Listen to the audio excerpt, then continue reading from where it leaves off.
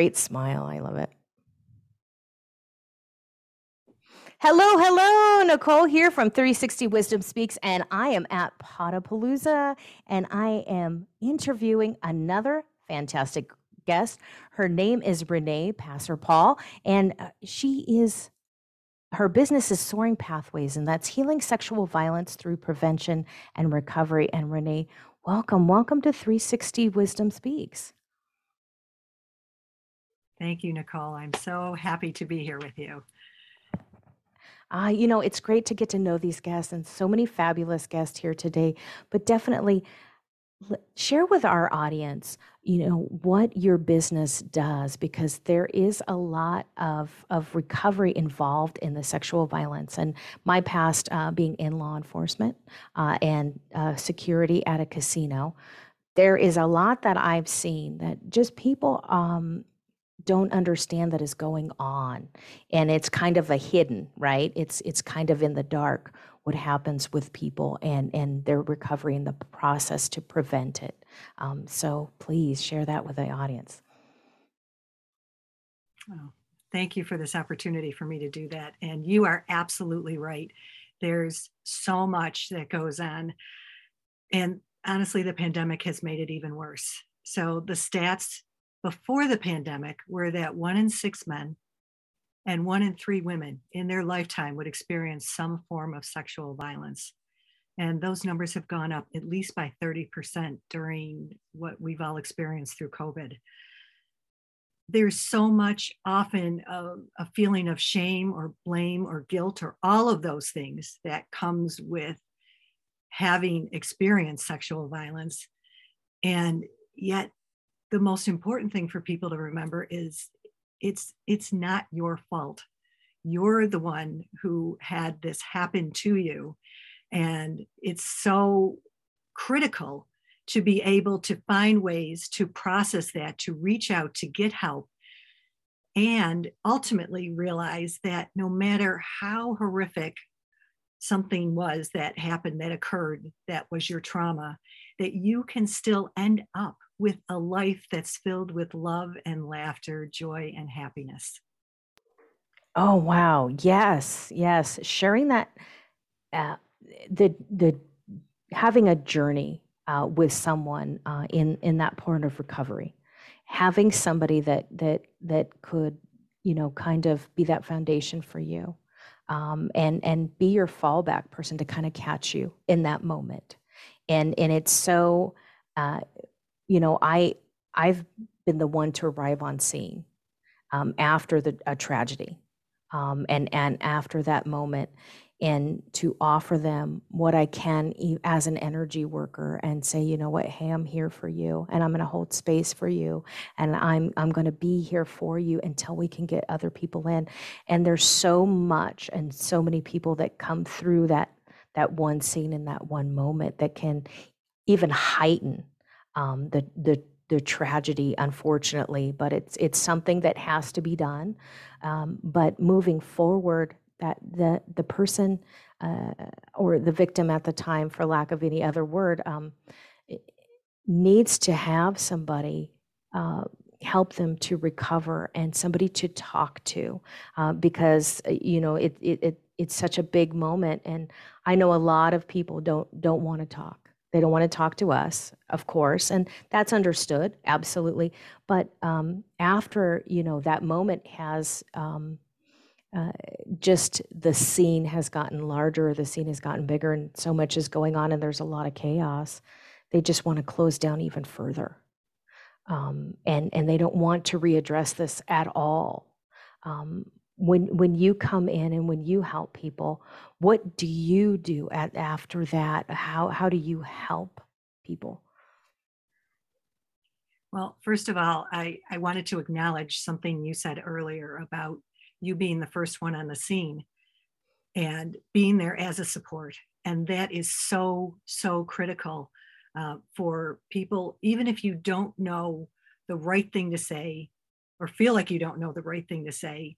Just the fact that you're there and you're supportive, and if you can just say those words that I believe you, it's not your fault, and be that presence for that person, that can make a huge inroad in how that healing can then move forward from there.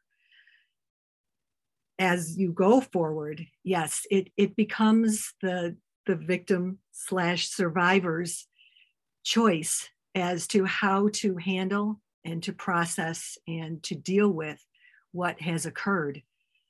My strong recommendation, and this is absolutely from personal experience that I'm speaking from, is that if you keep things bottled up inside, and to further emphasize that, I'm not only speaking from personal experience, this has been what experts in this field have said for years, is that it's toxins that are inside of you. Not the same kind of toxins that if you cut yourself and you get an infection, that's going to hit you physically. These are toxins that are actually even worse because you Right. can't see them to do that healing, but yet they're digging away at you and they're doing so much destruction if you don't get them out, if you don't find a way to let that out and process that and then be able to move forward from there. So Right. for me, in my experience, I was blessed to have family and friends who were supportive. I went for counseling, and I actually thought at the end of the counseling that I was healed. I wasn't needing to call myself a victim any longer. And it wasn't till a few years, actually a number of years after that, that I realized that that wasn't enough, that there was other work that needed to be done.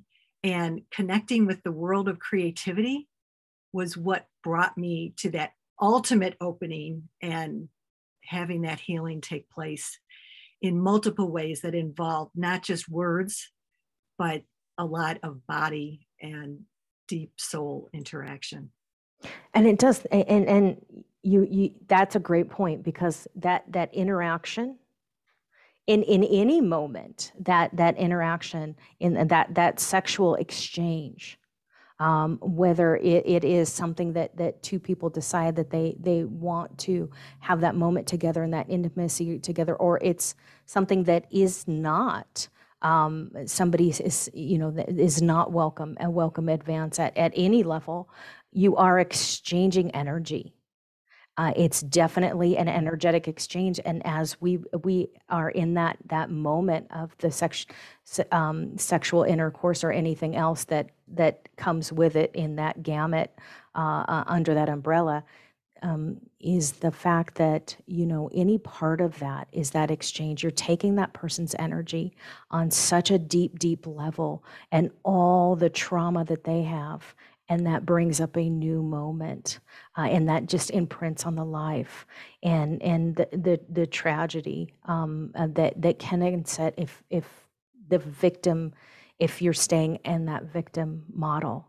And so many people stay in survivor mode after that, and they get out of the victim, which is great, and you're getting help, or you're feeling better and you're feeling more confident and you're ready to have a better life, a more successful life. But yet, you're not going to reach that, if you stay at survivor, because it's very stressful in that moment. And now you're burning your adrenal glands. You would never have cleared those toxins, and you're carrying them with you, and they imprint all over your life, everywhere, on different facets.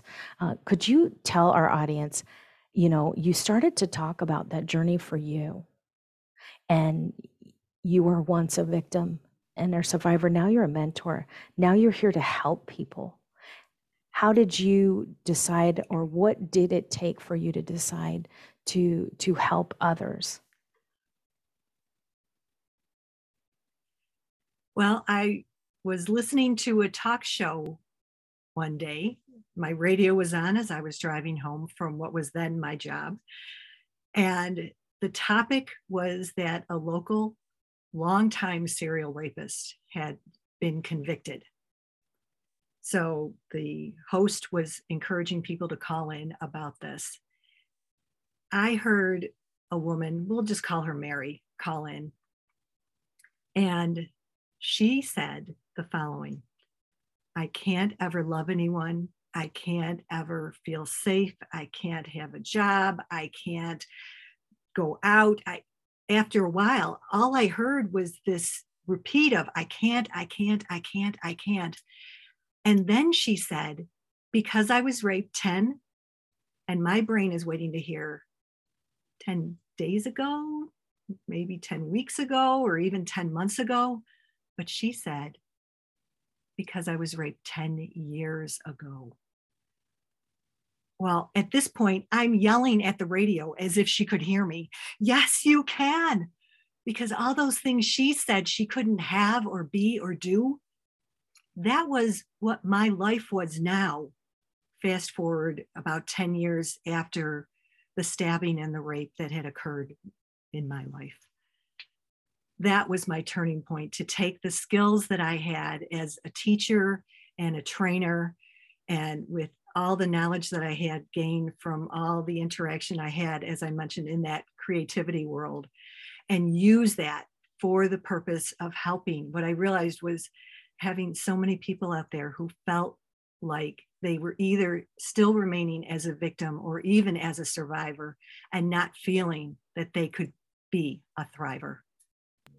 Wow. Well, wow. Well said. You know, that's yes. Kudos to you for not only surviving, but to be here and to open up, and to say, you know, hey, I have a voice, and I want you to rise up and have your voice too. And you wear the color blue, which absolutely represents the throat chakra. It's not only calm, it's cool, it's water, you know, and that's Laguz, which is emotions. And the blue of the throat chakra, to be able to speak our truth. But you do it in such a calm, clear, concise way. And I want to thank you, because you know it's very hard, especially in the field that I was in the career that I left behind, to find people that don't want to reactivate a victim, but want to share the healing path, and to share the rebirth and the regeneration and the creation of a new life, and to be, you know, in on your soul's journey every day. And Renee, could you leave the audience, maybe with a few tips, at least one, of what they can do moving forward right now? Well, one of my favorite things to tell people has to do with the fact that I'm a certified laughter yoga leader. And yes, that's actually a real thing, laughter yoga. It's being able to laugh. Actually, that happened to me on the night when my rape occurred. I found myself in a restroom with no way to be able to flush the toilet, believe it or not. And when I finally found something that I thought was going to do that, I ended up getting showered with water.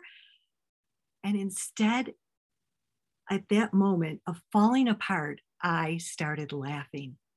It was so incredibly healing for me at that moment that it ended up on a journey where I found out about this healing process.